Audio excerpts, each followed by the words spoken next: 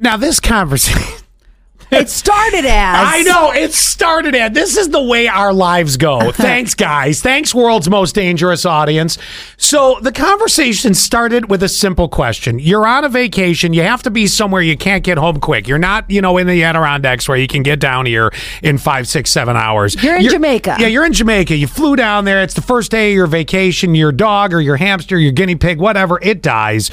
Do you want a phone call from the people that are pet sitting right then, or do you want to wait till you get home? Mm-hmm. This now has de-evolved in the stories about how all these animals have died.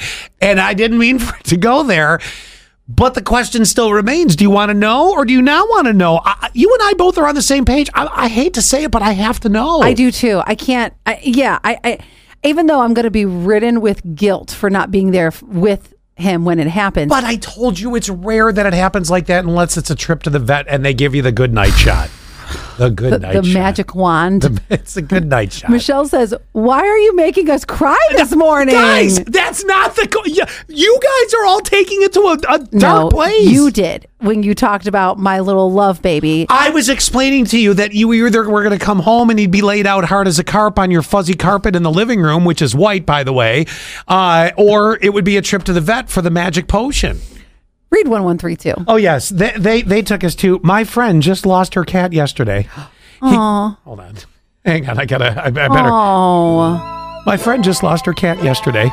He curled up at the end of the neighbor's driveway and just went to sleep. Oh, my God. This conversation's making me cry. You wrote the text! Oh, my God. You wrote the text. I just want to know, do you want to call in Jamaica if your pet dies? 2581. This happened to a friend with his cat.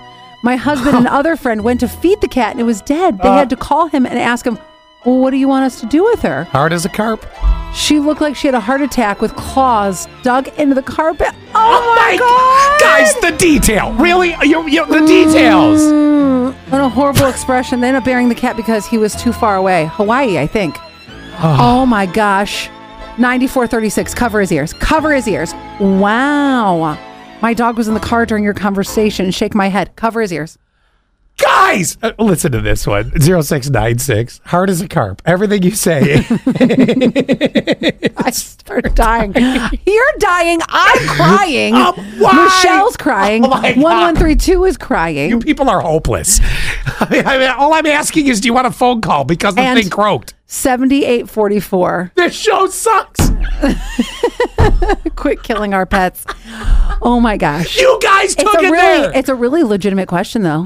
It's something to think about. I just wanted to know the answer to the phone call. Now, I didn't want every death story of a cat known to mankind. Mankind? What? Mankind. Mankind. I said mankind. 7844. What is this? This is the South Mooring Shore. I don't know what happened. Anyway, 7844 says, I would not need to know until I got home. Thank you for answering the question. Yeah, the actual real question. We appreciate it.